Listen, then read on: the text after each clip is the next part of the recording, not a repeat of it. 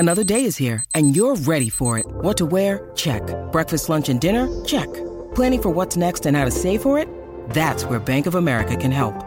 For your financial to-dos, Bank of America has experts ready to help get you closer to your goals. Get started at one of our local financial centers or 24/7 in our mobile banking app. Find a location near you at bankofamerica.com/talktous. What would you like the power to do? Mobile banking requires downloading the app and is only available for select devices. Message and data rates may apply. Bank of America N.A., member FDIC.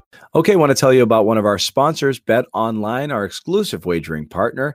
Bet Online, of course, where you get all your action on NFL football, NBA basketball about to get started up in the coming weeks here. And Bet Online AG is the place you want to go. More options to wager than anywhere else online. So online today, take advantage of all the great midseason bonuses, offers, and contests. Bet Online, your online sportsbook experts. Use the code CLNS50 when you go to betonline.ag. Once again, betonline.ag, code CLNS50 to get you 50% off your initial deposit. All right, suckers. What's going on? No boomer rage. No boomer rage tonight. No. What up, dudes? There will be boomer rage. At least in the comments. Nick will be in the comments. There will be some boomer rage there for sure. There's a bit of boomer rage in all of us. Yeah. Yeah. What do you think it is? What do you think he would lead with right now? Let's play that game. What would Nick lead with right now? This wasn't a show for him. Wow. He would have led with Brad saved his job. Welcome back. No, this was a very expected bounce. This is a show for Bobby. This is why Bobby's back. This is more my speed. So I'm glad I missed Freakout City over the weekend, and it was rock bottom for this team. It was well-deserved criticism for them. But all this talk of the beginning of the end of Brad Stevens and this team's demise as a whole, premature. You know, there's a lot of issues here. There's a lot of stuff we're going to have to hash out in terms of roster adjustments and everything else. But there's pieces to work with here. And I think this team's closer to needing a few minor adjustments than being a constructual failure from the start and not being able to be redeemed. That tonight was another example of that. When you get your rotations down in a good way, when you lock in defensively as this team did, good things are going to happen. So it's a consistency factor right now. But John, all the credit to you. You called out almost every adjustment that they need to make here and predicted a lot of the stuff that we're going to see tonight. So I'll give that all to you. Aaron Nesmith and Robert Williams' extended run both work fantastic here, and the bench was the difference in this game. Yeah, I mean, look, it's Brad. The key takeaway here is Brad Stevens obviously watches this show and took some cues, and that's obviously all that really had to happen. You play the kids and then you live with it. But this always happens. It's the post-team meeting game. It's the post-rock bottom game. Exactly. It's the post, in this case. Nuggets had no one, too. It's the post, Danny goes running to the media to cover for his coach and kind of tacitly, call out the players. And that's how you call out today's modern-day NBA players, by the way, what Danny did over the weekend. And we'll get into that. You don't they read the Boston Herald? Harold, look, Danny volunteered to do 2 interviews with the 2 major papers in town and to basically, by saying it's on me because I picked these players, saying these players are playing like bums. So he took some heat off Brad for sure. And we'll get into some of Ainge's comments later. But let's start with tonight. Again, you had a few things going on. The number one, again, we could easily run through the most important things that happened in the game, but it's really hard not to look at this and say that this was kind of like the Aaron Nesmith game, and not because he played great. I thought he was pretty okay, but he did. He was the first guy off the bench. That mattered. He played 23 minutes. Yeah. A lot of people were saying maybe he was rewarded for his effort, because he was running around like crazy. He still looks pretty tentative and lost at times, but he's trying. And this is what we talked about. It's not that Aaron Nesmith, and we were arguing about this on our thread all day. It's not that Aaron Nesmith's better than the players out there. He's not better than Semi. He's not. But you want him to be. You got to give him a shot. You got to live and learn with a little bit. I'll take an effort like this every single time if he's out there. Totally imperfect. At times he disappeared, but I mean, nothing but positives off of tonight, I don't think. Yeah, definitely. But I'm with you. I mean, I didn't think he looked amazing out there, but he looked a little more comfortable than we've seen him before in the past, right? And I also think that the rest of his teammates are starting to realize, okay, like they're starting to look for him now more often. And I think a lot of that has to do with his effort. I mean, you putting effort on the defensive end of the floor, especially in the game against the Denver Nuggets. You know, I think that went a long way, and I think they rewarded him. They were looking for him for open shots, and credit to him, he wasn't afraid to take those. So much credit to the rookie. But I mean, is this the norm now? Is this like the rotation? Are we? This is it? The Celtics just fix it? Is this all it took for everyone to just panic real quick, and then the Celtics come out here and beat the Nuggets, and now all the problems are solved? No, come on. No, but we debated it a little bit. Okay? No, I know. I'm just sort of responding to Bobby, being like, "Here we go, guys. This is a rotation. Right, it's cemented, guys. This is it." Like, no, I don't think it works that way. Is, but it's a big win against a talented Nuggets team, and that Jimmy, boy, let me ask you, is no joke. He was on pace to drop 50 if it wasn't for the Celtics. Well, let me ask you, Jimmy, if it's an effort thing, what who do you think? Do you think not like what do you guys read into not seeing Grant or Teague tonight? To me, if you're concerned about effort and then guys don't play in a game after you're saying I'm not seeing effort, that has to lead me to believe that these are the guys you don't think are putting in effort. And I don't know that for sure, but that's a strange message to send. Just a DNP-CD a couple of guys after you basically say we're not playing hard enough. Kemba says it. Danny says it. Then you see a couple of guys completely disappear from the rotation. That's not a good sign. Teague, we know. Teague's going to be shot out of a cannon into the sun once they have a full roster here. He's going to be bought out. He's not going to finish this team. There's no reason to complain about Teague anymore. There is no Teague. Okay. No, that's a good point because I thought of Grant Williams tonight. They should just hand him off to Atlanta at the end of the week. I thought about the fact that he didn't take any shots last game, and I think that doesn't bode well with Brad Stevens. He's like, hey, you've been getting a lot of reps out there. Yeah. You know, maybe it's not more of a you're not working hard enough or an effort thing. It's more of a are you still afraid to take these shots? Because I got a line of guys that are willing to take that spot if you're not willing to. Right. What are you doing out here? You know, we talk about bench guys. You want them to come in and give a spark. You know, I think that's as much as why Nesmith plays. I don't know whether something comes up on high from Danny, which is to say, so I got you some guys. Maybe try to use some of these guys, you know, because this is a fallback all coaches have. And again, we talked about it. Belichick did it to the point that he drove fans crazy. He wasn't playing Winovich and Uche and all of the younger rookie type guys in a team where you're like, what are you playing these old losers for? Like the John Simons and the blah, blah, blah. It's very analogous to what's going on with the Celtics. It's safer to play guys who you have some experience with who are going to do the things that you want to do, but your ceiling it can only be so high. And this is the argument for living and dying with Rob Williams, occasional brain farts. First time he tries to guard Jokic, he falls for an up fake and Jokic walks right by him. Great. Then he goes down the other end, boom, tips an offensive rebound, hits a baseline jumper, and it's great. It's negated. It's a positive and a negative. He does too many positive things to leave him off the court. I think a lot of these guys do. So you got to live with the bad because the ceiling is so much higher with some of these guys. Yeah, I think when we saw Rob, Pritchard, and Nesmith in the first quarter, I think collectively our heads just popped right off.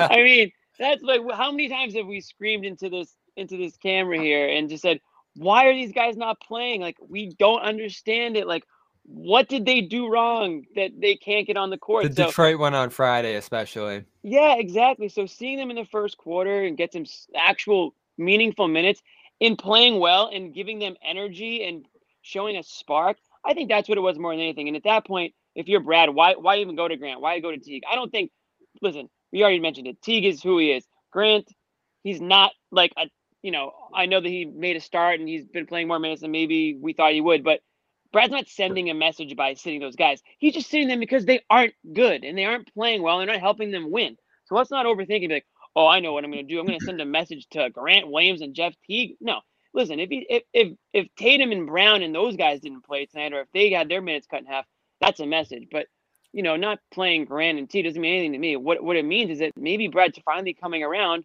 on some of these other young guys and guys like Rob. So when Rob's in the game, I mean, he's one of the best PERs in the NBA, and he's averaging 14. Jimmy loves PER now.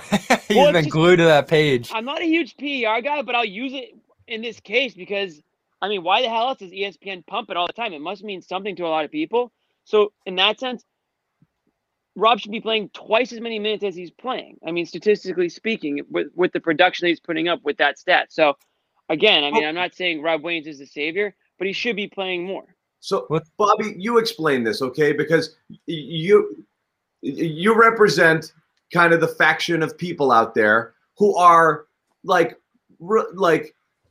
who don't take the bait. Well, no, who don't take the bait, so to speak, okay? You have the Rob Williams overreactions, and many of them unwarranted, and maybe last year people were clamoring for more Rob when he wasn't ready. But every single thing about him this year says he's more ready. What, again, do you think the hesitation or reluctance is there to play? And, again, we know, it's not a great matchup for him. Having him disappear for an entire playoff series last year, that just makes no sense to me, given, again, the positives, I think, outweigh the negatives. Are you so afraid for what he's going to do defensively or the lapses that he's going to have that you can't figure out that there's not you, but what Brad or whatever can't figure out that, there's some good and some bad, and I'll live with it, especially when the counter is Tristan Thompson, which Thompson was fine tonight. But again, you look at those two guys, and I just don't understand how you would play one more minutes than the other. Well, it's better than last year if we're going to compare it to that. There were games where Rob didn't play period last year. And now which I don't get. I never got. It's the same argument with Nesmith. He should have been playing 10, 15, 20 minutes every game last year. Well, he's been better this year, and they found ways to get him involved this year on a consistent basis. We didn't like the way he was doing it with double bigs and all that stuff. And then eventually he got back to just finding Rob in rotation with the bench unit. And that works comfortably so far. We kind of had a similar conversation with Pritchard too. Oh, why don't they start Pritchard? Why isn't he getting bumped up here? Well, they put him in a good spot to succeed against these bench units, and it worked again today with him and Rob. They just crushed second units with Tatum out there playmaking. So it's as much staggering them in the good portions of the game as anything else. And that's another thing I think Brad has done fairly well this year. I mean, all this criticism of him is putting guys in the right situational minutes to find success. I mean, if you threw Rob out there in a spot start today against Jokic, this probably would have gone much worse for Rob and the Celtics as a whole here. Thompson didn't have a great game, but he's a sturdy presence and had a okay performance against Jokic. I mean, even Anthony Davis wasn't stopping some of those shots. Wait a second. Who had an okay performance? I thought Thompson was okay here.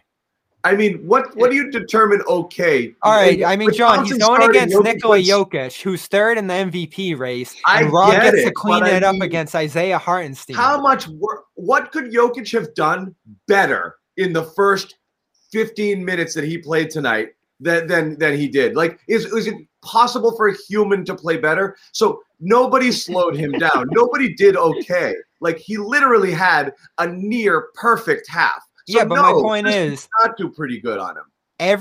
That's not my point. My point is Thompson just went up and I thought he was okay. It in the way. And then Rob got to play the secondary minutes and destroy Isaiah Hartenstein. If you put Rob against Jokic and Thompson just being a net neutral with Isaiah Hartenstein, it would have been a different game. You put Rob in a position where he can just destroy the opposing center in the bench unit, which I think is a smart way to handle this right now.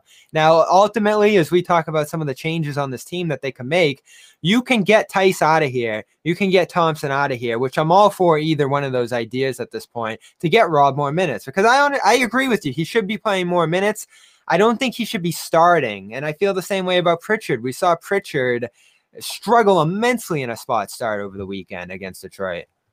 Yeah, I agree with that. I've been saying the whole time, you don't need to start Pritchard. Once Marcus Smart comes back, just let Pritchard come off the bench.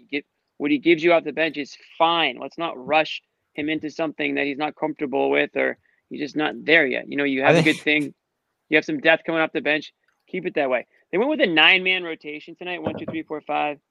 9-man rotation. True 9-man rotation. When Smart comes back, I assume Green is out. So I mean, those are your 9, and then you got Tice. So I guess I don't know what you're going to do there, if there's still a trade to be made, or if they go to a 10-man. But finally, you didn't get the 13, 14 guys that Brad's been, putting out there every game. And you're just why is Carson in the game? Why is, Teague, and, why are these players playing when you have a Nesmith and a Rob and a Pritchard and whoever else on the bench? So This just made more sense tonight. And I don't know if Sunday's a great rotation had anything to do with it. I don't know if Brad had to take a harder look at things, and maybe he spoke to some of his stars like Jason and Jalen, and maybe they said the same thing. Why are we playing 14 guys every game? I don't know, but something was different tonight. I'm not saying Jason Tatum didn't have a great game either, but I mean, something was different. Approach was different. Yeah, I mean, it was obvious from the get-go. They weren't set for shots early. They got into bad habits late, but in the beginning, it was great. The distribution, a ton of assists early. They did fall into that little trap where they started kind of just jacking him. Tatum had not a great stretch in the third where he was forcing a few shots. But for the most part, their approach, they clearly went in today and they're like, we got to distribute the ball more and play with higher energy. They did. And then Brad, as we said, shortened the bench a little. Josue, I cut you off. Jump in there. Yeah, no, I was just going to say that because I think they went into the approach was different because obviously what's been going on the last couple of games. Obviously, the pressure of, what Brad Stevens and what Danny Ainge said to the media, this was a big spot for them. And I think, to also piggyback on Jimmy's point about the second unit and Rob Williams, I think between him and Pritchard, those two could be the anchors right now. I don't know if that's going to be the case for the entire course of this regular season, but I like when those two are out there. I like to see Javonte out there as well. That energy coming in, off the bench, playing against, the second unit of the Nuggets. They outscored them in that first half, and it wasn't even close. And I just think that continuity is going to be so important because at the beginning of those stretches where the second unit has to come in and sort of hold the fort, and whether it's Jalen out there or a couple of other starters out there, those three are going to be really important, or at least between Pritchard and Robert Williams. I look for those two to anchor the second unit. And I don't – Rob's been fantastic. That's most beneficial for him instead of starting. He's better in that role. And to go off what I was saying before about Rob, there were minutes in this game where he had to rotate against Jokic, and I saw one of the commenters said as well he did a good job. There was one play where the Nuggets kind of got screwed on a foul call. He was rolling toward the basket, and they called it on the floor. Rob got right back in the lane and forced a turnover there. The steals, the fourth quarter rebound, and Jokic was out of gas in the fourth, and that's when Rob really took it to him on the boards. There was a triple chance opportunity that the Nuggets had that they couldn't convert because Rob was in there holding in the space in the middle. I don't think Rob's stronger end of the floor has been defense this year, but this was a good defensive game from him and the team. Again, he is what he is in that regard. He's a good help side defender, and he's a deterrent in the rim there. And he's got active hands. So I mean, awesome rebounder too. I can't believe how good he's gotten at that. Rebounding is great. He just gets up quick and he gets the ball. So I mean, he does so many things well. I do think you're right. That pool of what he doesn't do well is shrinking to the point that it doesn't. I'm not concerned anymore. And you're right, Bobby. It's different than last year. We talked about, this series isn't for Rob, but to not play, and this series isn't for Cantor. Just to have these guys disappear for an entire series at a time is strange. Like, are you that afraid? Right. We've had this conversation, but the center position this year, it's not much better, but it's better overall. Well, speaking of it, Daniel Tice obviously didn't play tonight. Celtics win the game. We're talking about Rob. We're talking about Thompson holding his own. Do the Celtics, is Tice an expendable player? Because he is a guy that is tradable, and there don't seem to be many of them on the Celtics if they are looking to make some sort of move. Well, he's tradable because he's cheap and he's on an expiring. Right. And he's playing a position where they have other players that can play the position. I think he's valuable too. He rounds out a trade. He might be more valuable to you than he is to someone else. To someone else, I think it's a throw-in on a deal because you're trading him to someone that doesn't need him, nor do they want him. So he doesn't have really value to anyone else. Yeah. To anyone else, he's $5 million. That's it. Because he's expiring, and that's it. You're just rounding out a deal. You're trading him to a team that's out of it. Mm-hmm. So he doesn't have value because you're not trading him to someone who wants him. Tice gets talked about on the show like you barely have any players that can. But it's not that he's not good. The trade need, if he's in a trade, he doesn't have value because you're acquiring him. There's no team in the NBA.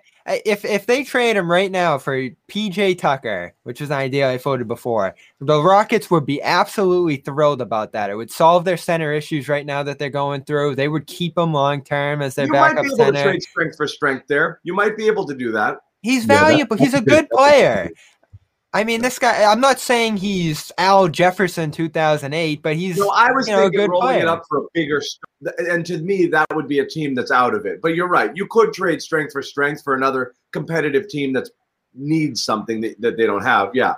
Yeah, so I ultimately think that Tice does need to go, just because I think he's going to be more valuable than what they're able to keep here. And they're going to have to think about Rob Williams' extension possibly at some point down the line. So Tice just doesn't factor into the future here. Even though I love him, even though he's been a great player here for a couple of years, I think he's going to have to be involved in some sort of deal here, just to give another team a piece that they would want and to clear out the center spot a little bit here, especially if they actually do end up going with a center or front court player like that, Young or Vucevic here. They're going to need to kind of trade out some pieces to keep some spots open here. So I think Tice, it's tough because I would love to keep Tice around and have him be the starter. He's been the best center on the team this year, but he's not going to be around. So it would just be kind of stupid to keep him and have him be another bench guy who just leaves for nothing at the end of the year.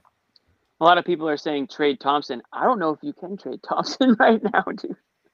I've said that too, but I've talked to a handful of people who think you can. $9 million's not that much, so it's not. It's a drop in the bucket. Yeah, so he would be part. I think what you mentioned. It's another John, thing, though. Nobody really wants him or needs him, right? I mean, it's similar to he'd just be money in a deal. So the Celtics have a hard cap situation.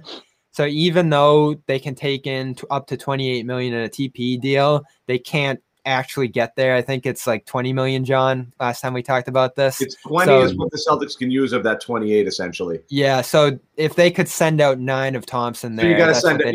Right, to get the 26, like a Vucevic, for example, is 26. To get that and fit it in under a hard cap, you'd have to trade something else in. Yeah. Right. But you could do it with Tyson another body because Tyson is 5 plus another 1 or 2. So you could find a way. You find a way to make it work if you're going to do it. The TPE is the bulk of it, and you're going to move bodies in addition. Before we move on to that stuff, because we're going to get there for sure. What do you guys think of Tatum tonight? Because we did find out before the game in his and Bobby, you were in. You were in the media availability earlier today with Tatum, and he said he's still having issues with his breathing from COVID, having a tough time catching his breath up and down the court, which, again, this is no joke. It is what it is, but might explain some of his recent kind of crap play or lack of effort. I mean, from an effort perspective, the last game was the worst game we've seen him play. He just looked totally disengaged. Even though he's had worse shooting nights. Then he goes out tonight and it's better. It's kind of one of those like bad shooting Tatum games, where he contributes in a lot of other ways. Forced some shots, couldn't hit from 3, got to the line a little bit, had a couple drives late, which were actually key to holding off that lead there. So that was pretty good. Made a couple terrific passes, including the one from his ass. So, I mean, he did some things, but it was another kind of weird Tatum game. Yeah, definitely. But he didn't rush it. He didn't force the issue, which is the kind of Tatum that we're complaining about, that in the bubble a couple of times, and every now and then we talked about every 15 games, I think it was last season, you get one of those stinkers out of Tatum. It was, again, what you said, especially down the stretch, attacking the rim.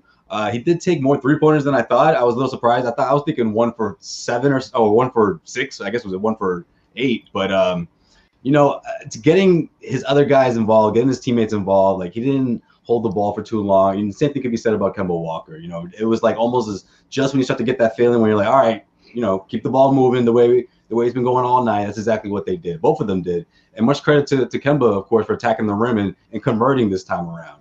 It felt like last season a little bit. Yeah, his shot is still off, obviously. That's been the biggest that's been the most noticeable thing for me is his efficiency, like his field goal percentage since coming back has been way, way down. I didn't really notice like that he wasn't, I didn't really notice the wind aspect or like the hustle aspect until Sunday. I think he'll be fine. I mean, he's too good of a player to only rely on his shooting. Like on the games where he can't hit hit buckets, 1 for 8 from 3, he's got to be able to do other things because he's going to be getting 30 minutes a game, whether or not he's shooting or not.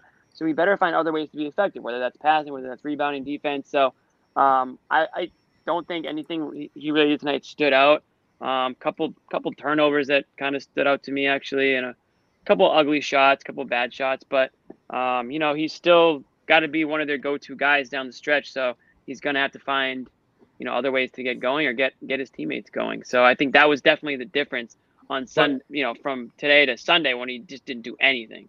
Well, offensively, doesn't it look like he's not in a rhythm at all offensively? No, he's laboring. And it's those times. Remember, like Remember the stretch last year where people were killing him for taking too many contested twos? Then it was like, okay, I guess I don't take him anymore. And then for a little while there, he was like, but this is what I do, like this is my game. And then it kind of took him out of his game, and he didn't know this felt a little like one of those games, which is like, I saw a lot written and a lot said in the last day or two about Celtics shot selection, and just how that's one of the things that's really kind of tanked them in the last little bit here is, you had, and I think it was covered up by Brown shooting an ungodly percentage from mid-range for so long that it masked the fact that that's what they were mainly relying on. They're very low in points at the rim in the league. They're really low in like wide open, uncontested threes. And really the majority of their shots are from two, and they're not hitting them at a very effective clip. Walker, who did last year, isn't doing it this year. Brown was out of his mind, and now he's regressed to the mean. And Tatum has once again relied on him way more than he should, and way more than he used to, almost back to what he did in his rookie year, and he's not hitting them at a high clip. So this is the player he thinks he is, and that's what he takes to get him going, is to hit these tough, contested mid-range shots, but it's just not the right thing for him. You see the difference late in the game here when he went hard to the hoop a couple of times, and when he did it a couple of times early. It's just a different game, but when he gets into that rhythm where he's just dribbling and settling, I think he's off. Like he's just off, and he's been in that zone for a little while now. This continues the process of him transitioning to being the point guard of the team. There's going to be a lot of bodies in front of him on the way to the rim. There's going to be a ton of contact there. So sometimes he's going to have to try to float it over that wall from two. And he's going to be looking to get other guys involved. There's just a lot that he has to process when he's in that position of being the point guard for full games as he has been recently. But we're seeing some other benefits to that as well. Kemba Walker looks really good off the ball. Like, he has been outstanding the last two games, I thought, and finding a comfort, not only shooting threes off the catch, but even early in this game, getting on the back line and dribbling to the basket and hitting his first two shots inside. We now have 2 games in a row where he's been able to finish at the basket, which this offense doesn't have a ton of because he struggled to do that on the ball as the point guard himself. Tatum's running into contact there, not always getting to the free throw line, though he did tonight. And Brown as well is pretty much the only other guy on this team that goes to the rim, aside from Rob Williams and, Tice sometimes on rolls. So this team doesn't have a lot of rim threats on them right now. They're more of a jump shooting team. And I know you guys said this over the weekend. I heard Charles Barkley say it on a podcast, and Brad says it all the time. This can't just be a team. Joe Sway especially has said this can't just be a team that shoots a ton of shots, and if they go in, great, it's the Toronto game, and if they don't, it's, we didn't make shots. There's got to be other ways to do it. There's got to be adjustments. There's got to be flexibility as a team stylistically, and this is for the role players especially. You know what I love that Nesmith did in this game, John? He got into the lane a couple times, dished the ball out, went inside and out. Rob does that too, the vertical spacing as we talk about. Like, there's got to be other outlet options on this team, and they found them tonight, finally. Yeah, no, definitely. And I think Jason Tatum has a lot to do with that. That game against the Toronto Raptors, I mean, obviously we talked a lot about shooting in that one, but it was the open looks that got those shots. I don't see it. And I think when Jason Tatum's getting his Ben Simmons on, if you will, like, and that's, of course, also means him getting to the free throw line. You guys notice that as well? When he's passing the ball and that ball's swinging, and he's an assist, these guys racking up, 6. This felt like a Ben Simmons game with a lot of shot attempts. Yeah, exactly. And it opens up the floor. I mean, it just creates so many more opportunities for the rest of the starting unit. But then in comes the second unit, and of course now Brad, as you've noticed, it's either Jason or Jalen most of the time to start the second quarter out there with that second unit, and he's getting them going as well. And of course Pritchard is out there anchoring the backcourt. Oh man. Good job tonight, Aaron. Nesmith is pumped. And actually, this is the thing. Like, I don't think he shouldn't be too excited, actually. I don't think any of us jumped off the Nesmith boat. It was deserving of criticism, taking a guy who realistically couldn't get involved or find any trust from his coach early on. But we're still talking about, what's it now, 3 months since he got drafted, not COVID. Even. We're not getting your haircut, okay? Joe Sway was ready to release. That's what this is. All right. Joe Sway was ready to release Nesmith, I think, like 2 games ago. I think he actually said he's got nothing left. Yeah, you already said you made a mistake. Move on. You said the Celtics Josue said already that? know they screwed up. No, don't believe it. Look at don't. You absolutely said that. That he's a bust. He basically, yes, you said that. Somebody I said, backed me up on he this. said Sadiq Bey. Yeah, I said compared to No, Sadiq you basically said cut your losses. I think was the exact. Yes. I think was the exact phrase. This is old takes. This is old takes exposed. The internet This is never old. This forgets. is like a year. This is like a Pull like the tape. a 36 hours ago. Friday or something. Yeah. Show me your receipt. Where's your receipts? You think we're not going to find this? We got Celtics Nick's already- on us for Nick that. is on it right Rumor's now. already Nick, on find it. Rumors already on it. I didn't 2 watch days the whole ago. show. I only He's saw gonna- bits and he's gonna pieces of it. tamper with me. He's gonna tamper the audio. He's gonna like dub some other stuff over me. No. That's true. Now we're gonna get into some trade conversations here. I don't think any of us would have problem throwing them in a deal if it made sense. But No. Of course not. Of course not. Nesmith? yeah, Let's not get ahead of ourselves here. He's Look, played 20 minutes of good Are you basketball. kidding me? Someone mentioned Pritchard getting traded. I'm not surprised to hear that You'll right trade everything and anything for a legit player. Yeah. This is the Right asset now- game. This is the game. You need like 10 more of these games. These are the games that we've been clamoring for all season, because if you ever want to have a tradable asset, you need to prove that you have a tradable asset. So you play your guys like you did tonight. So that's baby steps, right? it will change, Jimmy, though. And we even saw Green in this one for stretches too, because he made sense on a matchup basis. I didn't say they found their rotation tonight, Josue. You'll probably see Grant the next 2 games against Atlanta. They're bigger in the front court. So this is going to change. It's always going to continue to change. And that's something people criticize Stevens over. It works occasionally, as it did here, if he hits it right. And other games, he guesses, like Carson Edwards starting against Phoenix, and it's a disaster.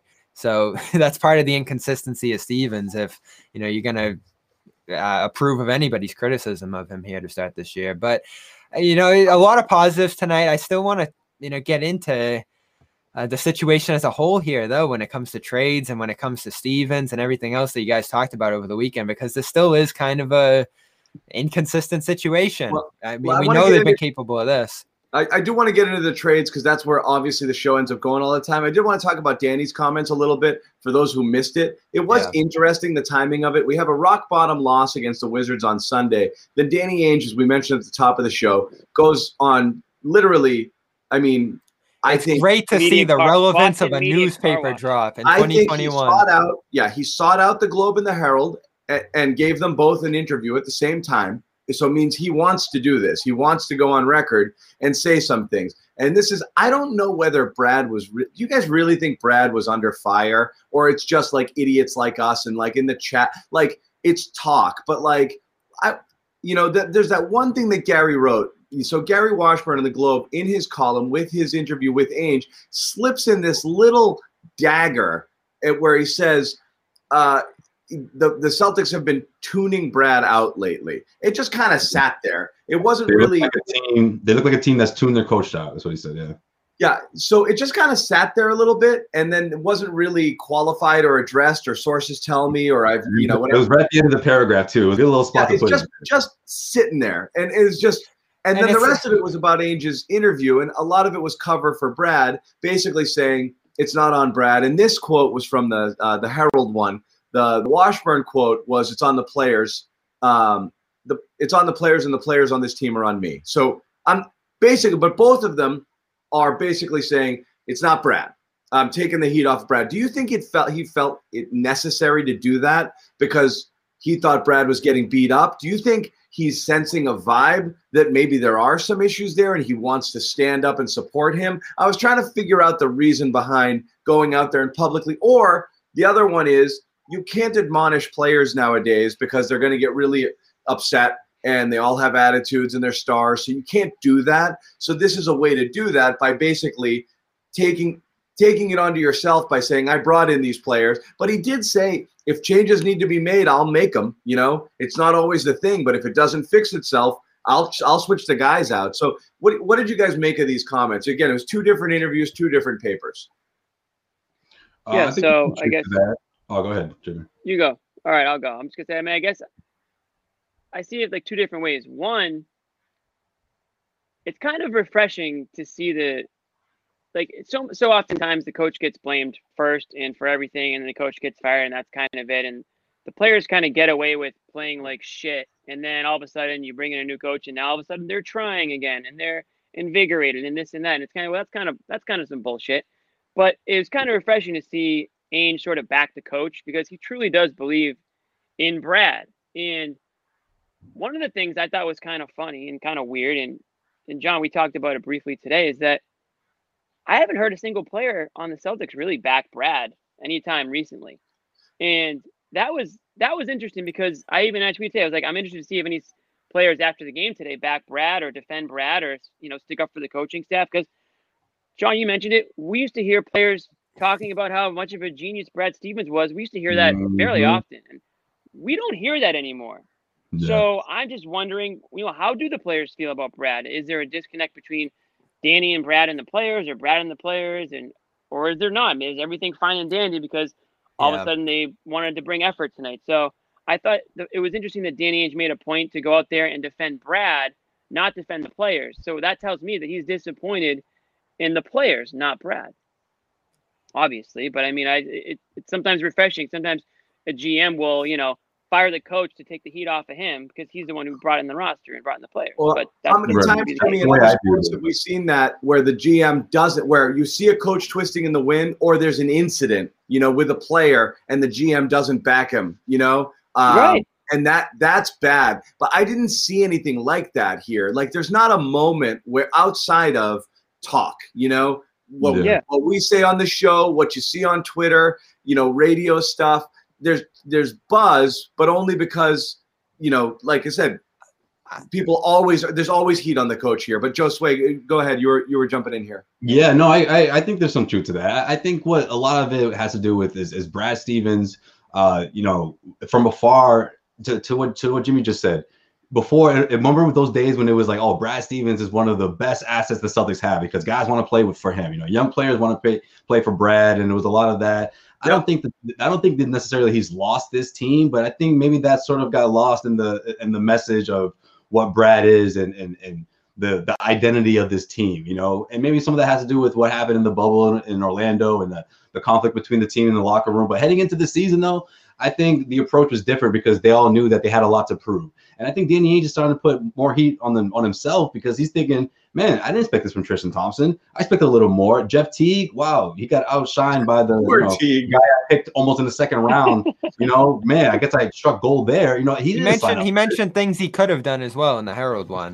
So how are you, if you're him, right? How do you feel when you're hearing the shade go towards Brad Stevens? Like, wait a minute, I'm the one that gave him this, I don't want to say crappy roster, but mediocre or, still in flux roster. I set him up for that. And shoot, maybe another head coach, this would be a lot worse. Maybe Brad Stevens needs to take the heat off of him for a little bit, because I'm the one that put this roster together. And it's my responsibility to go out and get those big free agents, since Gordon Hayward walked out the door. I mean, again, people can put that on Danny too.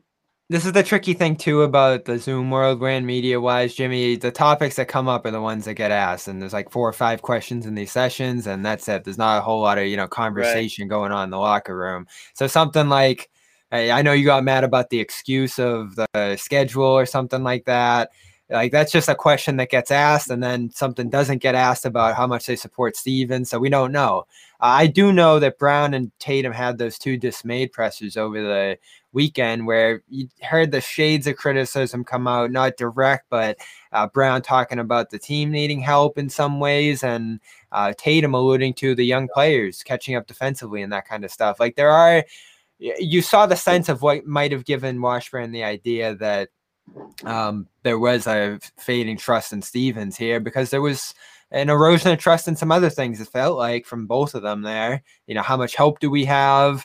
Are the right guys playing at the right times? Could be possibly something you pull from that, but they definitely both felt down. And then when it got to Brown's no comment thing on Sunday about the ball movement, it really felt like they were eating words about what they were frustrated about as the 2 stars of this team. Because let's make no mistake, Tatum and Brown over the last week or so have had to do almost everything up until tonight. And that gets frustrating. And I think they, at the very least, know that, Stevens just can't magically bring them help. There's layers to this. There's adjustments that need to be made. I think they probably have a pretty good idea that changes are coming. So, or maybe they want different guys in there too. Yeah, it could go both ways. That's what I felt like. Yeah. Like, and so is Ainge these other guys instead of these guys? You know, like. Yeah, but I don't think what Gary said was a stretch, though. I mean, we've seen teams fall apart or teams give up on their head coach. I just wonder what that's from. The beginning sign, right? That's the beginning sign. The inconsistency, the lack of effort, getting your butt whipped, going back-to-back nights after you just had your best offensive night of the season.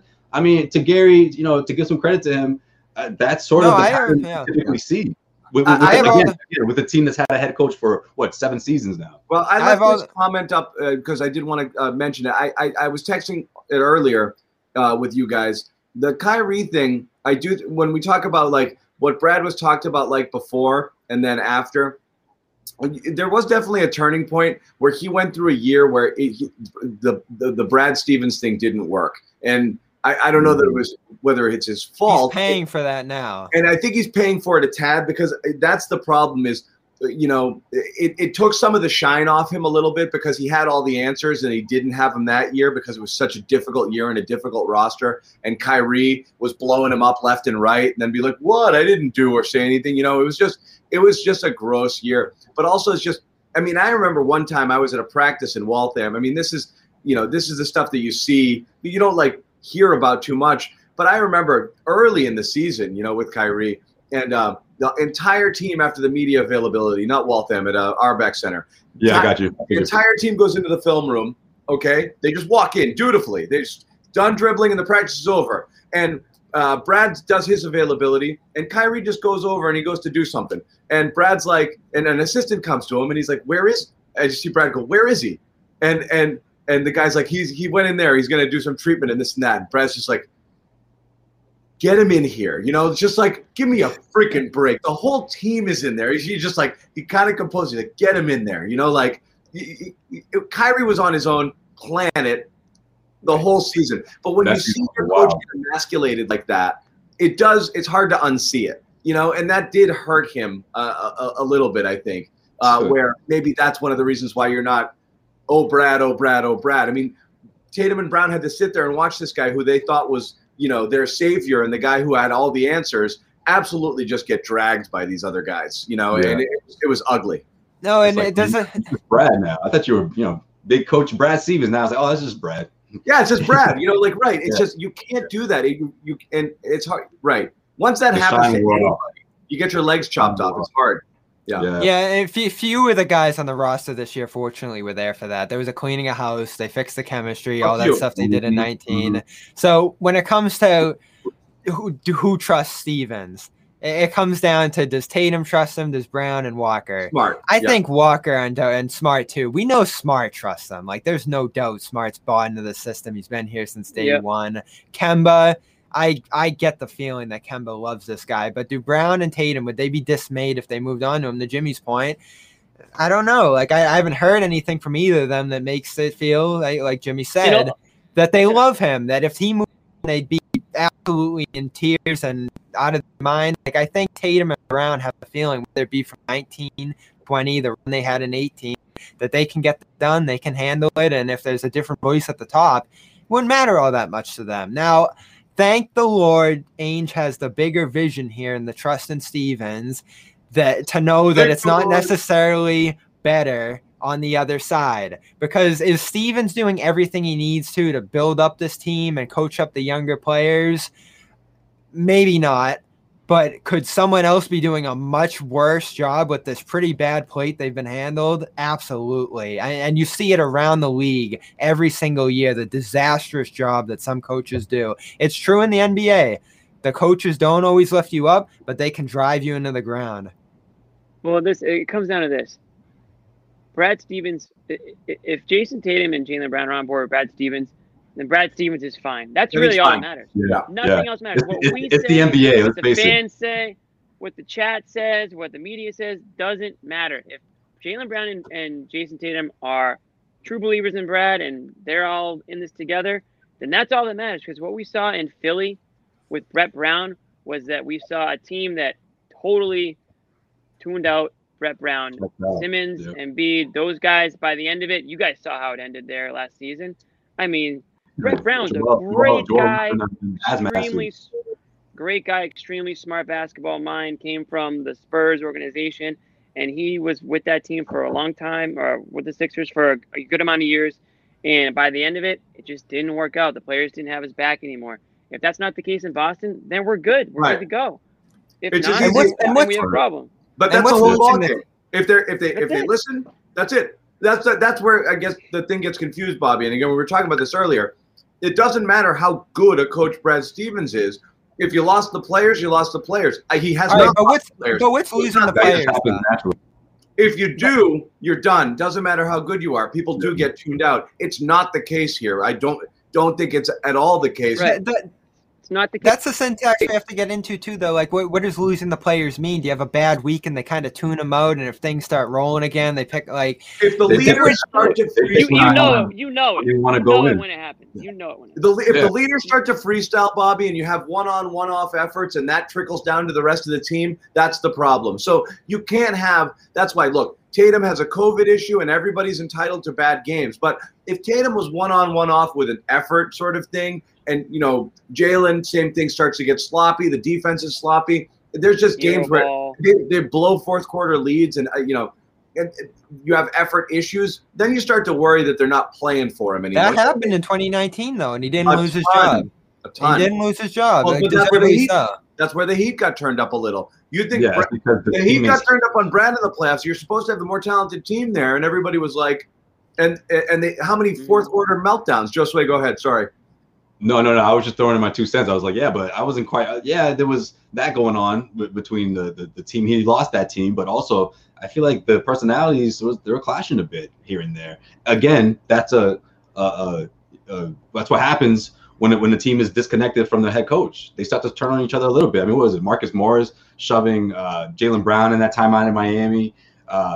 Kyrie Irving yells at Gordon Hayward in front of everyone because he didn't get the ball where he wanted in Orlando. In Brooklyn, he got pretty much benched for that. It wasn't official though. The Celtics didn't spank him in public and say, "Hey, this guy's suspended for a game." And I don't think that helped because that didn't bode well with the rest of the team. So there's a lot of things going on that year. Yeah, I mean, Brad lost his team, but I think they lost each other in a sense as well. There's a lot of things going on this year too, though. You come into the year missing a fifth starter because Ainge didn't want to acquire a player during the offseason. But I don't think you have a personality. That's the difference, though. Yeah, there's just a lot. They had the COVID layoff. You had to pretty much start a second team from scratch once Kemba came back, and you had to integrate him in. And he started 8-3. So there were keep going back to that. There were successes. Is an extremely small sample size of games. But after that, Kemba comes in. Kemba certainly hurt them in some games as he got reintegrated. They dropped a bunch of those. But make no mistake, the last week was a disaster. Like, absolute. The Heat should have been on everybody after the weekend.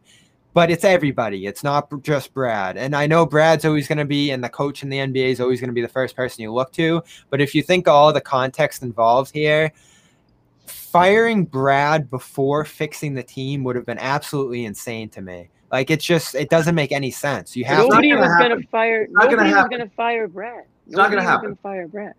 But Bobby, when you have he's freaking out. I don't think that's what he meant. He's just throwing it out there, and he's right. That would have been crazy. But this is a problem. Yeah. People can't criticize in this town. You can't criticize the coach without being an advocate of firing him. That's not what people are saying when they say Brad deserves some heat.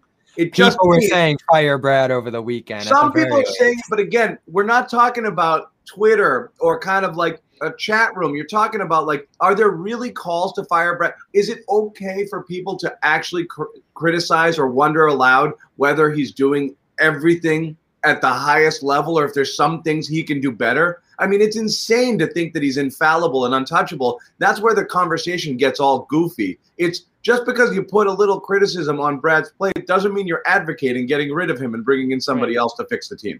Yeah, but it sounds like you want to give him you want to write him up, right? I think that's why the big Brad Stevens fans are like, wait, there are things you can say. Don't you give our guy a warning? That's Brad Stevens, damn it! Give the guy a chance. That's what they think of. They think of when you bring that up once or twice. Okay, that's the second write-up. That's the third write-up. The third time you bring it up, it's like, okay, now you want to fire the guy. So yeah, I mean the diehard Brad Stevens fans they don't want to hear that right now. But Yeah. here's the thing. Brad gets the least amount of heat probably of every coach or every manager in this area. I mean, I heard more calls to fire Bill Belichick because of this season than I've ever heard of Brad Stevens. And I mean, you want to talk about crazy? I mean, that's crazy. So there's people giving Belichick heat because the Patriots missed one freaking season of the playoffs in the last 10 years and 2 in the last 20.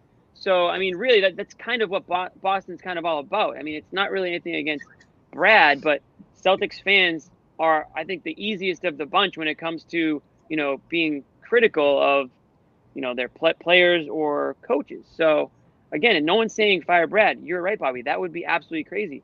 But when you have games like you had on Sunday, you have to start wondering, is there a bigger issue here, or is one developing? And when you want to talk about, how do you know when a coach loses the team? It's games like Sunday, and then if they followed it up with another shitty one tonight and then another one, that's when you know. Well, no one's saying that he's lost the locker room, but that game right there was a sign that there's something might not be right or all the time right now. Who's it going to be, John or Nick? That's the battle in the comments. Let's have tryouts. Let's do that. There's only room for 140 plus in here. It's going to be one or the other. It can't be me or Nick. It can't be Jimmy or Nick. It's got to be John or Nick.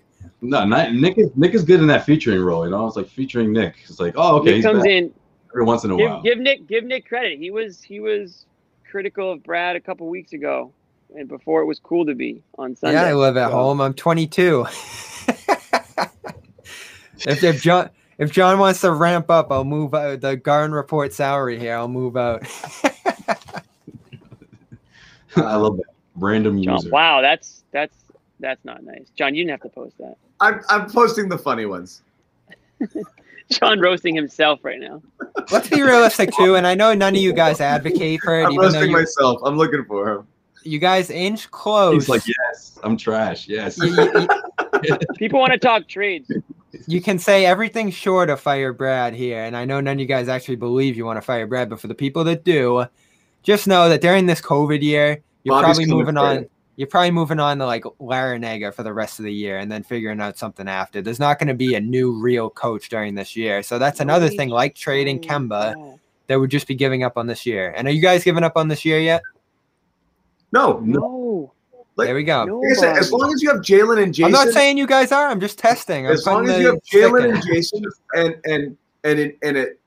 and players who are still going to get healthy and the TPE. This is salvageable. There are possibilities. There's no runaway team right now. I don't care. And as well as Brooklyn is playing when they're at their best, I'm still seeing injuries and breakdowns and stuff like that going there, and that train sputtering into the station. That's my belief there on that team. So I'm not super worried yet. But don't you feel like the Celtics could really get under their skin too? I don't know, something about it. I don't know. You want to see them play that way. I haven't seen it yet. Team I'm Not looking right for. now. That nasty, Not right now. like chippiness. You'd like to see it. Those couple of wing players that I'm hoping that Danny A is going to bring in here. Give me a wing player. Give me a wing defender and a shooter. I thought it could have been Thompson. Not quite. You want to do? Yeah, we're gonna. Yeah. Well, I mean, gonna, so we have the one, which this is the one that's going to make Bobby's head explode. What year is this rumor from? Right. This I've was had today this, from Sam Amik. A long time ago. You Is can this do a from Google 2015, search, like 16, 17, 18, ones 19? from all different 6 different years. Drummond to the Oh Celtics. my Lord! Well, hey, I mean, at some point every year he becomes more and more available and attainable. So maybe at some point it will actually happen. I think it's going to happen when he's like. I'm not 30. interested. I'm not interested. So yeah, let's start with the first part. He'd be extremely hard to trade for. He's bigger than the no, he's within the TPE, but he's the whole thing. And then you have to cut off all the hard cap stuff we talked about. So you're dumping multiple players to acquire him, and he's expiring, so he could leave at the end of the year. And he's going to get paid again, not as much as he was, but you'd have to pay him at the end of the year. And do you want to pay Andre Drummond again with what he is at this point? Andre Drummond is a buyout candidate. This is Sam Amik of the Athletic. Yeah. This is like when the Celtics got what's his name? Greg Monroe. Yes. It'd be Greg Monroe. That was a disaster. it'd be Greg a better Monroe. version of Greg Monroe, but That's it'd be all I Greg can think Monroe. of when I see Drummond. I know saying they're that. not the same. Yeah. Greg Monroe Yeah, it was reminds me of asleep it, though. for his entire Celtics tenure. I don't think he woke up one day of his entire tenure with Celtics. Another Monroe? Georgetown bust. Yeah. Monroe fucking got cut and then got re-signed, and I didn't even notice Yeah. last year. I think was like, oh, I can't stand those Georgetown players anymore. Ever since like Iverson, I don't think they've come out with a good player since. since Iverson, Jesus. True, Seriously. Otto I hope Porter. Phil Perry's. I hope my guy Phil Perry's not watching because he's a Georgetown guy, but it's the truth. What about to beat, man? Hashim Thabit.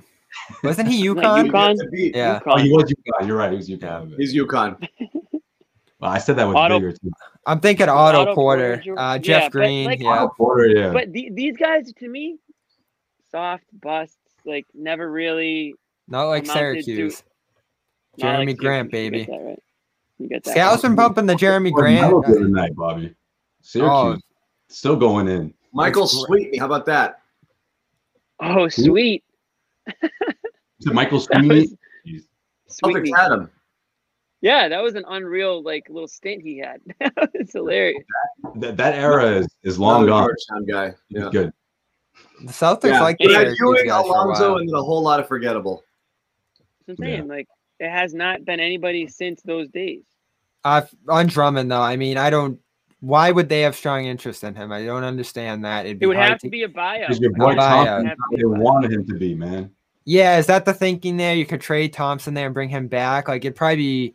I don't even know if it'd be better. Like again, Thompson was okay today. He fouled a lot, but he grabbed boards and he did his thing. Like Drummond's like Dwight Howard. Like he'll grab the ball and try to do a lot of stuff, and it'll drive you nuts. Like he's gonna like ISO up from the top of the 3-point line and take over the offense, and he's horrible. Like And I he said, doesn't hit free I'm all throws, and set there. he's not that good of a defender either.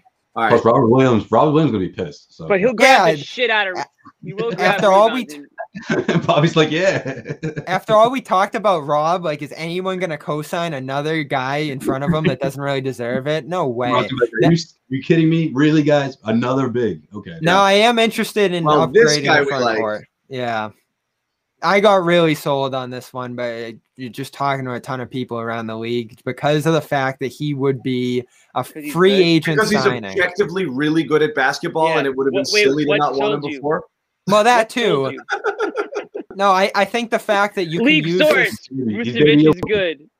No, you can use this. What I just said about Drummond. Now, the difference is here. I like Vucevic and I don't like Drummond. Source. But there's also the contract. 3 A little years. birdie told me this guy's good. 3 years versus 1 year. And actually, like, they wanted this guy last time, didn't they? And then the Magic just paid him more. So this is a chance to sign Vucevic effectively as a free agent, make him your fourth max guy, as they want to do with Hayward, and have that be your core into the future. I think he's the only guy on the market right now that makes sense from that standpoint and is acquirable because the Magic just lost Cole Anthony now on top of all their other They are a injuries. mess, huh? Yeah, they have nothing left. That team. Now, what's it going to cost? So that's what I think.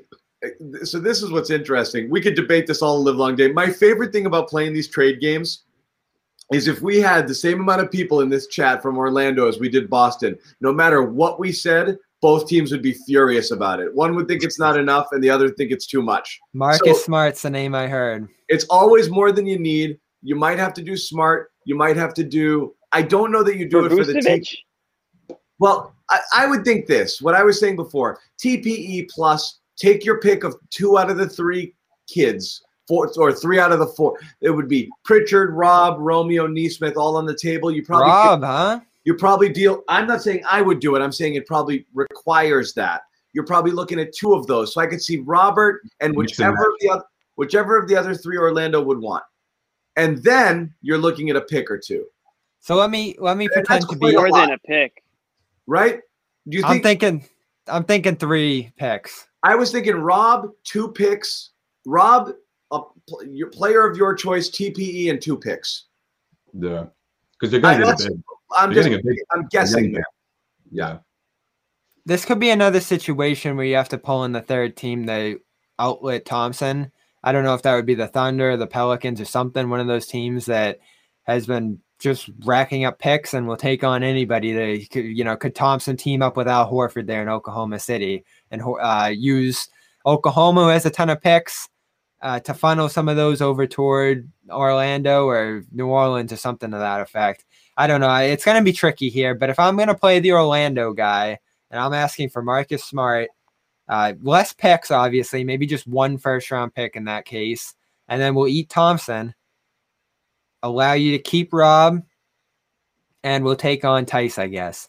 So you're left with Vucevic, Rob, and more of your first long term, but you have to give up Marcus Smart. And remember, if you bring on Vucevic, you're probably going to lose Smart when he hits free agency in the future. So that's another consideration here. I'll tell you what besides what Bobby told us. I still think they want a big, Bob. I mean, they like Marcus Smart, but you want a big if you're giving up Vucevic. Besides what we know now that Vucevic is good based on what Bobby's hearing, what else do you know about this guy? They have Isaac also, Josue. He's been hurt all year. He has been hurt. What I'm saying He's hurt is a lot. when you listen, I'm not going to sit here and say Marcus Smart is like the end all be all, but when you talk about trading Marcus Smart, you better make sure you're damn confident in the leaders and like that's like the thing. Sort of vibe on your team. But you bring in a guy like Vucevic.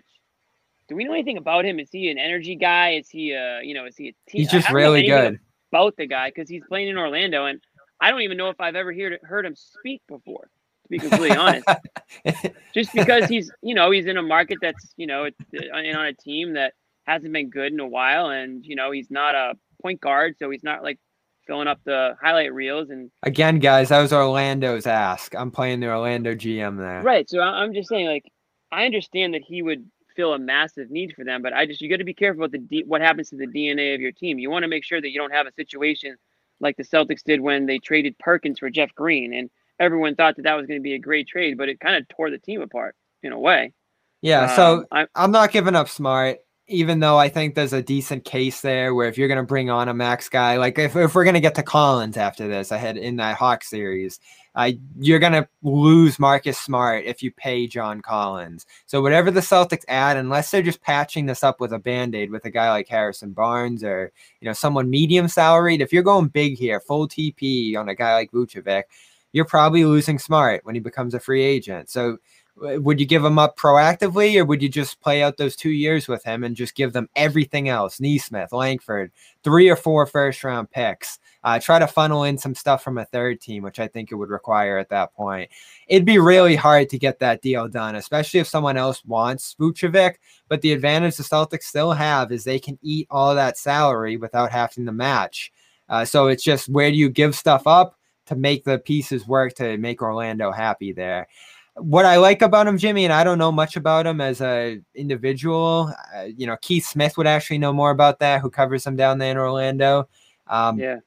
I know that he kills the Bucks, which is an advantage. He's a really bad matchup for the Bucks.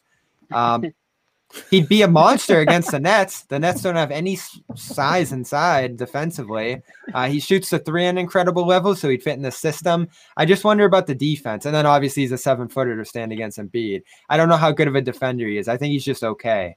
He's a weapon for sure. And I think he makes sense. He's 30. He's probably the best player overall, regardless of position you could get for this, unless you kick the can down the road to get in on the Beal conversation, but that's risky. And even if you have Vucevic here, I think you would rather have something instead of a TPE that you can trade later. So you use that this year, no doubt about it. Well, we got the Hawks coming. We got the Hawks coming up here. The other one you keep hearing is John Collins. I know that one, people love that for his athleticism, but I do think you have a problem there because you got to pay this guy. Yeah, he's looking for a big payday. So or use him as a rental. Yeah. So Josue, would you do it? I wouldn't, because you risk him leaving. I mean, what if he's not crazy about Boston? What if it doesn't work out? Yeah. And you only have a few months to try this thing out. We don't necessarily know what he does on the court is going to translate into him wanting to be with the Celtics for the long run, for long term. And if you're giving it up, what you have left to go and grab someone like Collins just to see him leave, then that's a bad thing. That's you failed. So I don't know if he's worth the risk. Yeah, you'd be giving up all your assets effectively. He's looking to get paid. He's young. Yeah. Yeah, it'd be a guy that you'd sign and lose Smart later. And he's not good at defense is the other thing. Like we've said this before, the Celtics, their offense is good. Maybe they need other ways to score like a Vucevic, but defense is what they need, certainly. And size, too. He's a smaller center. I don't know. It just doesn't make sense to me. And there'll be a lot more competition for this guy. Houston wants him bad. A team like Brooklyn is going to pursue him hard, I'd imagine. Like, there's just teams all over the league that would want this guy. Vucevic's more narrow because he's got a big deal. Collins is restricted, like we said. He probably wants that Jalen deal, and that's what it's going to take. I mean, he's saying near max. I mean, he wants to not Tatum. Tatum was a, No, he would make Brown money. He'd make the same money as Brown. He'd make Brown money, and that's a lot. How is he playing this year? He's a monster on offense. Yes. Sorry. There's a lot to like about him, too. I was thinking of Roy Hibbert when I said to be. Hibbert. Oh, Hibbert. Was Hibbert George? Hibbert. Yeah. Oh, remember when he first 7-2, he couldn't move at all. Crazy. People were crazy about Hibbert. People wanted to see him. Well, some people wanted to see him in Celtics uniform. Was he an all-star? He was. Maybe He once or being pretty soft, though. Hibbert. True. He and George had some beef. They're all the same. They're all same style. Yeah. Like, just kind of. That's why they were. That's why he were. Yeah. Georgetown's awful now, too. The players aren't even playing good in college. Yeah, I mean, Collins is, 18 points a game this year. 7 boards. He is what he is. I mean, this is. Yeah. I think when we're talking about trades like this, he scored more last year. Yeah, scored more last 2 years. Seeing the Celtics give up someone like Marcus Smart, you got to answer this simple question: is this trade going to put them to the top? Is it going to put them in the NBA Finals? 41% from 3. And if it's not, then it's probably not. He could be that guy. I'm not stubbing my nose at this one because he's awesome. And if he stays around long term, he could get better. He could fit better here, certainly. But again, it's a guy that you're probably pushing Smart out for. Like, you probably would trade Smart in that deal because this guy would absolutely push him out down the line. So, well, Josue, let me ask you this, because you're not all in on Collins. It's less about Collins, and it's more about, it's the same thing as the Hayward conversation in my mind. It's not whether you think Collins is worth it or Hayward was worth it. It's what else can you do there that might be, like, do you have another opportunity to get a player close to that caliber? Yeah, let's say Vucevic's off the table, and now it's Collins or something smaller. Or what though? That's the thing, is like, if you use the TPE buyout. If you use the TPE, though, you probably want to do it to fold into a player that can stay with you for a longer run, so you actually get value of it. Because once it's gone, it's gone. It's the same thing with Hayward. You lose the money, and you can't fill it anymore. So it's less about whether Collins is the perfect answer. It's, can I go forward with these 3 guys if I fill in other places? The problem is, if you trade picks and anybody young on your roster now, it's really hard to replenish at that point. So that's Atlanta really like Smart. Like that, that makes sense for them too. John. And that's why I feel like it should be someone that you absolutely know is worth it. And also, let's not forget, Marcus Smart has a few years left on that deal. If that's your biggest asset to throw into a trade, or if that's your biggest, to match contracts, your biggest, most attractable piece or player, then I don't know if Collins is that guy you want to use that chip on quite yet, or this year. I don't know. I just think risky. I don't know if it's going to bring in someone like Collins. I think maybe it's 2 second-tier players or one guy that can come off the bench and be productive on both ends of the floor. I think that's what Danny is searching for. But of course, he's going to check out all his options. We've had this. Go ahead. Real quick. We're also insinuating that they're going to use this TPE during the season. They don't have to, right? You can use it after the season. Use it after the season. So if they don't think that there's anybody that can get them over the hump, why would they use it for this season? Why wouldn't they wait and see how things shake out over the offseason? Because this team's going to lose bad in the playoffs if they stand they probably will lose with whoever they get with the TPE. That's my point. Yeah. I don't want to go into an offseason with Jason Tatum and Jaylen Brown really bummed out state of this team. You got to save this team. John. They'll be all right. They're kids. This is what I didn't like about Ainge's Jason comments. Tatum's contract hasn't even started since he. Yeah, you know when he gets that first check, he's gonna be like, "Oh man, I'm good. Don't worry about it." Thanks, Just keep Charlie. Yeah, like superstars can Thanks, never Chuck. force a trade with years left on their contract. No, they're a few years away from that. But again, you don't want to You plant keep the pushing seeds of that. frustration there. I'm not saying it's going to happen. I'm saying you got to keep these guys happy. Again, Yeah, we've you have to watched keep this them happy, but- team, Jimmy. Like they can make a small move. Like I heard KOC talk about Thad Young, and maybe Yep. he'd fit good, and maybe he'd help them out a little bit. Tree, man. I don't know. Yeah, he'd fill a spot Thad in Young the does starting help lineup. them. We keep saying they need a wing, they need a backup. This, they need a. Like, No, dude, I love that Young, but How is that not Thad Young? He's good. He's a good player. I don't know if he changes all that much. Like again, if it gets he's not down to gonna that point and cost a he's the lot. option, then certainly. And I'm not gonna like trade everything for Collins or Vucevic. So at some point there is a price there that you stop at. But this team needs a lot of help, and it's either multiple moves, a buyout guy, a smaller trade like a Tucker or something like that, and a medium-sized deal like a Young, or a big one, and you can fold up that big one in the salary for a later deal. You can't do nothing with this roster because right now this roster is not good enough. It's missing a starter. It has no depth. Thad Young doesn't shoot, guys. I mean, you really want Thad Young? He's old and past his good days. He doesn't shoot. He's not a shooter. Do you really want to bring John, a guy like that? You really want to bring a shooter in so then we can complain that he's taking shots from Tatum and Brown and Kemba? No, I want shooters to take shots. No, he wants Terrence I don't Ross want coming Grant Williams to take shots. Thad Young's shooting numbers are bad this year. He is a decent shooter. He's not. He's never been a 3-point shooter. I just don't think you want this guy. He does everything else. He can defend. He flashes. He defends. Yeah, he's a real 4, which his team needs. And he'd be cheap, as Jimmy said. But it just patches something up. You run into the Bucks round 2. He's probably not shifting that series. The Nets. Right. He doesn't make you better than the teams that are currently better than you. Doesn't change it. Right. That he's not putting you over the top in anything. But it's does? sparing you a Vucevic few. probably. It's sparing you some Grant Williams minutes. Vucevic's a 4th All-Star for this team, or 3rd, since Kemba isn't one anymore.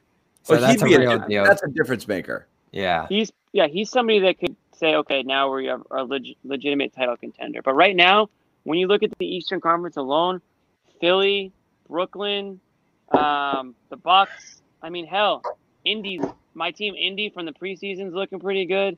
Charlotte's playing well. I mean, you got a lot of teams here. So if you're Danny Ainge, you're not trying to just do a panic move that's going to make you a second-round exit.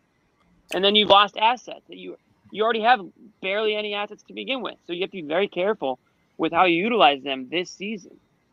But let's think, too, like the assets you have in place. If you don't make the most of them early, maybe package more of them together. Picks, especially the Celtics have a draft pick next year. You're going to be sitting there on draft night again with your pick, with Tice walking out the door, with assets spilling out again. Yeah. So do you make the most of them now, or just trade a few of them and make some minor moves that really aren't going to mean all that much? Again, this is the year to push it on the table. I think You're gutting you're not gutting. You're removing any current assets and all future assets for a high-level player in the Vucevic category, or you're making a very small move. Those are the two options. But you're going to have to get rid of everything, and that's probably multiple future picks and a couple of players who you might kind of like and want to see how they develop here in order to get that type of player. So that's what you're talking about doing. And then if you kick that TPE too far, that could just disappear. Right. Like Josue, just poof. I mean, two names real quick I want to cross off the list here because we see him a ton. Jeremy Grant is not coming here, okay? It's not going to happen. He's playing when a player is really good, teams want to trade him less, okay? They just signed him. They're not going to trade him, okay? He really wants to be there. What about his teammate? He made it clear he really wants to be there. He made it clear he wants to be there. They're not trading him right after dumping all this money on him and him playing, having an absolute career. Julius Randle is also not going to be traded here, okay? He's way outplayed the level of value that you could get him anymore. It's not – he's a chip now. He's an actual building block for that team. Awesome. He's not being traded. So you got to get rid of those two guys. But how about the other rumor, Blake Griffin? Well, We mentioned him. I could talk myself into Blake on a buyout, and not because he'd be a massive difference maker. I have no illusions he's even close to what he was before. Right. But, Yeah, but I he absolutely would be could. eager to come in. I could live with him. I think he would be eager to You come in. think so? Yeah, I think so. I think obviously He's a pro. The two stars. He's a pro. He's always, ever since he was just taken back. He was shocked. Remember that trade from the Clippers, and he hasn't been able to compete at that level. It's going to be a great opportunity for him to be on that grand stage and provide a cool role for that team. Josue, I think also if you think of him no longer as Blake Griffin and just a guy who does what this version of Blake Griffin currently does. Everyone who says he's washed and he doesn't do anything, yes, relative to the guy who was one of the most. Sorry to cut you off real quick. It just drove me crazy when Scal couldn't stop talking about how he doesn't dunk anymore. It's like he doesn't do that anymore. He had to transform his game. He's trying to prolong his career. I think that it's noble of him. He's doing like a Tiger Woods thing, trying to change his approach to prolong his career, knowing it's best in the long run. He's got to get those outside shots. And I know this graphic says TPE. For me, only a buyout situation. If he's bigger than the TP, huh? He's bigger than the TP. But you're not doing that. You'd never do TPE for that. Right now he's being benched so they can figure out, can they buy him out and let him go where he wants to go and end this. He's really bad. If people haven't been paying attention, he's been awful the last 2 seasons. So maybe a different situation gets him to play a little better, but beyond some bench help, he's not bringing much to the table. Bench help. I also don't know how the Pistons are going to buy him out unless if he really wants to pass up on tens of millions of dollars. That's a way he could get out of there, but otherwise the Pistons are going to have to do some stuff like a Bobby Bonilla style stretch here. He's in rough shape because he never had an outside game, and you're right, Bobby, and his inability to use his athleticism to get to the rim anymore. He's on one leg. Has rendered him almost useless offensively. I mean, he'd really be a role player. Really, we watched him on Friday. I mean, he just had no impact on that game. Yeah. So that's not doing anything for them. Now, Josue, I agree with you. If he really wants to come here and be a guy, they need that. They need Blake Griffin, the figure, the veteran, the guy who's been through it all on that bench. So even if he's not playing that much, he understands what he is at this point. So if the Celtics are what he gets pumped about, I think it's more likely the Heat, though. I'm looking at it the way Miami did last season, though. I think it's more if you can get a couple of pieces here. Yeah, an Iguodala and a shooter. That would be great for the Celtics, especially a veteran. That sort of voice in the locker room to help push with that team the rest of the way. I like what Miami did. Obviously, that made a huge difference. I don't think they make it to the NBA Finals without those adjustments midseason. Blake Griffin would help this team more than Jeff Teague. I'll say that. Oh man! Can we leave Jeff Teague alone? I know. I'm saying that'd be the guy. Significant. Jeff Teague has the least to do with what's gone on with the Celtics this year. No, but isn't that what you would do? You would cut Teague and sign Griffin. That would be the move, if they didn't sign Teague, guys, they would have signed another bum. It wasn't. He's not eating a valuable roster spot here. They took a flyer on a guy to see if he had anything left in the tank, and he doesn't. He's so insignificant. I don't want to talk about Teague again. You guys loved it. We never got the apology cam. We rolled the dice. He's so insignificant. Yeah, Bobby. Oh my God! Opening night it wasn't heavier than the Thompson signing. Okay, the Thompson signing was way heavier. Right? They were counting on that. That was a big deal. Right, I know. On him being, I know there's gonna be some clips pulled on Josue after tonight. I'm pulling the clip of Jimmy and John waving the Jeff Teague flag after opening night when he scored 19 points. That was only because we were trolling you. That was because we were trolling. We were trolling you, but also he came in to just kind of spell some minutes for an injured Kemba Walker. Kemba's back a month and a half sooner than we all thought he would be, so he really isn't that important. That said, I'm expecting 20-plus point performance against his former team, the Hawks. One of these 3 games coming up. So do not sleep on Teague just yet. We do that a lot. We ignore the top of the roster and we talk about the bottom. Jaylen Brown. We ignore Jaylen Brown completely. That's what we do. Okay, we don't ignore Tatum. We don't ignore Kemba. We ignore Brown all the effing time. Okay, true. watch this. Ready? Let's have a compelling conversation about Jaylen Brown. Jaylen Brown's been really good. Okay, go. I'm not complaining. It's a good thing, but I don't know. Sometimes we have to really give him his props when he goes off. Some of these games, he's talking Should he be starting in the All-Star game? We spent a lot of time on Jaylen, I feel. We did. No, there's too much else to talk about. It's a good point. Yeah. We don't talk about him enough. We expect it. I mean, Tatum got to that place too. When he first became a superstar in the playoffs, we had a million Tatum segments. But once it becomes expected, it's not like a pat on the back every good night. But again, awesome tonight. They don't win the game without this performance. He went toe-to-toe with Jokic down the stretch. There you go. It's true. Yeah, that's true.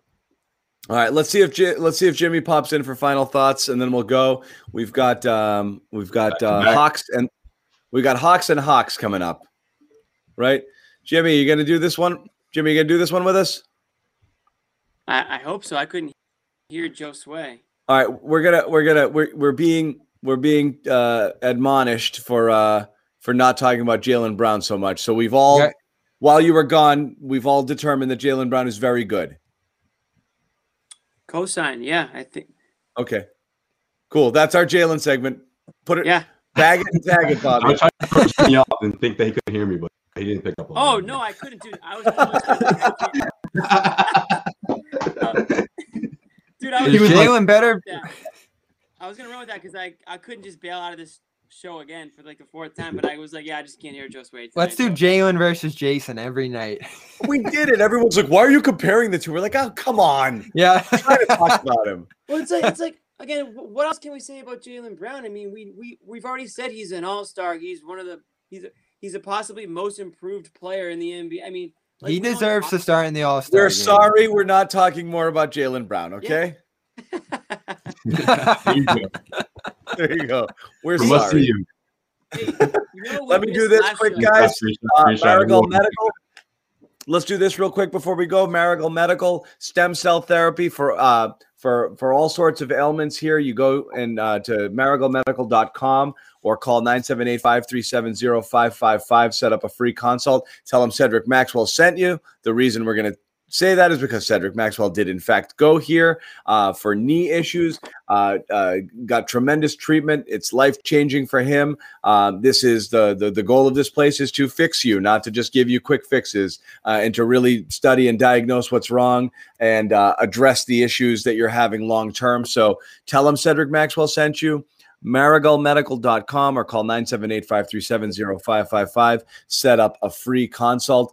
Guys, let's put a bow on it. We got the Hawks coming up twice. Again, this is kind of that easy pad portion of the schedule. Bobby Manning will be covering the game for us from the Garden on Wednesday. Yes, I think he's there. Is he frozen?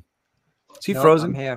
He's there. Bobby will be there tomorrow night, so he's going to be the one. Bobby. Bobby's going to have the face mask and the black back. Bobby, bring a light. And let's see the court. That was my challenge. Bring a folding stool. Oh, I'm going to do the forearm. All right, leave it exactly the way forearm I challenge. Don't touch it. Don't touch anything. The forearm Exactly. challenge? Yeah. That's my challenge to Bobby is make it seem like you're not in a cave somewhere. Like from, You Do can't not improvise change the like a cave vibe. fool somewhere Don't with a change the laptop cave on. vibe. what's that? Don't change the cave vibes and turn the camera around so we can see it, just like That's I do. your Right? look. Yeah. So Bobby will be there. We got the Hawks coming up. Tonight's win cools things down a little bit, for sure. And we'll see what happens here heading into next game. But again, I am super hoping that what we saw tonight is more of a. We've seen this a few times. You see something happen, and you're like, "Oh, is Brad doing this now?" And then he kind of goes back to it. I love seeing it.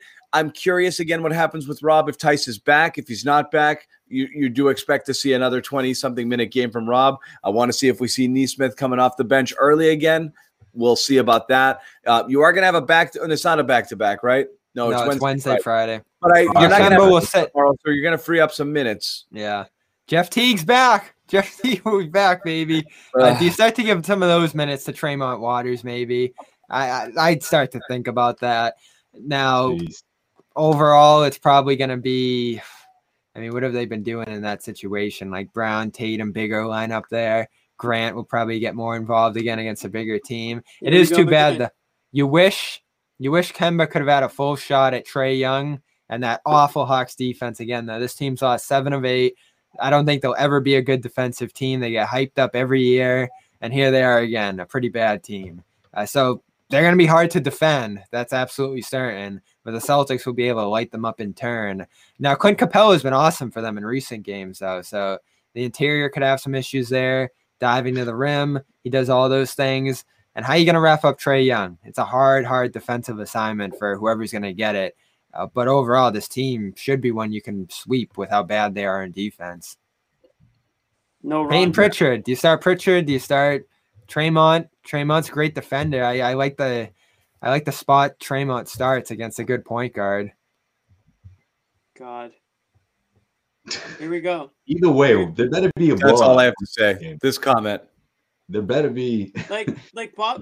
He played well against Sacramento. Everything Bobby just said was so just like deflating after the game we just saw. Exactly. You're gonna see more Teague, some Grant, maybe some Tremont. Mixing a little Carson. Like it's just like, can we just not talk about it until it happens? That's why I didn't say the rotation was set. It's going to keep changing, and that's why this team's inconsistent ultimately. And that's why we're packaging up everything to shorten the rotation and all the things we did here. We'll see what happens. I'm starting Tremont Waters tomorrow, not Jeff Teague. Bobby Manning has not been fired, but he could be. We're not guaranteeing he's going to be here for much longer, so we'll see. It's like with Brad Stevens rotations. We're on a game by game basis. Okay, we're seeing if he's losing the chat room here. Let me see it. Yeah. All right. No, Bobby's still winning the chat room. He's doing fine. Nick does well in the chat rooms when he's here too. People love Nick. Yeah. The Nick needs to show up. Nick might be sliding in for me one of these games coming up if he's available. I know he's a busy man. I'm not going to make each of the next 3, so you'll definitely get Nick in for me on one of those 2. So we'll see. But we're here Wednesday, Friday, and then we Sunday again. Yep. We got a ton of stuff going. Right. We also are talking about doing the Garden Report daily. In addition to games, we will have more information on that.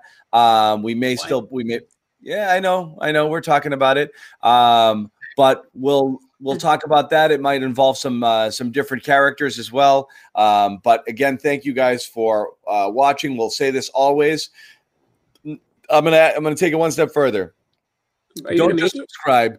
Everybody tell 2 friends to subscribe, okay? We like the community here. Bring in more people into the show, into the chat. We want to keep growing this thing. Bigger, better, badder. Like I said, tell your friends, tell them to subscribe, send them the links, bring everybody in. We love having the crowd. YouTube, both YouTube channels. Also, you can catch us on Twitter and Daily Motion. All of our podcasts on CLNS Media, Josue Pavone with Causeway Street, Bobby Manning with Dome Theory. We run through this every time, but there's an insane amount of stuff that you guys have. We've got a ton more coming out. We had a Celtics beat drop today. The A-List podcast with A. Sherrod Blakely will be out tomorrow. We've got Goodman and Ryan coming out, Cedric Maxwell. So again, you get all of that stuff here. Just make sure you subscribe. But as always, join us here immediately after every game. We're here every game, including West Coast. We take no nights off. Guys, anything else to say? That's it. We'll see you guys soon. Tell a couple girls, too. My DMs are open, so why not? Mix it up. It's not what we do here, Jimmy. Yeah, Valentine's Day was really lonely for Jimmy. Yeah. Guys, girls, don't limit it to guys. I respect it. He's shooting. Hey. He's giving it a shot? Yeah, he's shooting his shot. I mean, that's not how shooting works. That's kind of like I just want to grow the Celtics. It's contagious. Grow the viewer base. It's kind of like one of those smart over the head, like backwards, Pre-game, like from the stands. Pre-game, yeah. He usually hits one of those. Shoot your shot. And our producer, Ahmed Batacharji, we want to say thank you there as well, who's sitting here feeding us all of these graphics, and he's been with us. He's a viewer, a loyal fan. So, yes, thank you very much. People asking for job openings. We do have internship positions available. You could email us, info@clnsmedia.com. Anybody, particularly if you're in college and you're looking for a an internship for the spring or for the summer, working on Celtics or anything else, by all means, send us a resume, info@clnsmedia.com. Guys, thank you very much for hanging in there. Josue's looking for an assistant, I think, too. So hit him up on Twitter. You could be Josue Pavone's personal intern if you want. No, we've had some great interns working on this show. Shout out to Tim Shales and Bryn O'Shea, who have been working with us the last couple of weeks here. So interns always welcome, and they're getting amazing experience here. Yeah, doing a great job. Thank you to everybody helping us out with the show. Thanks to Jimmy Toscano, Josue Pavone, Bobby Manning. We will see you guys on Wednesday. Is it Wednesday? Is today Wednesday? Today's Tuesday. Oh, it's Tuesday. We'll see you tomorrow.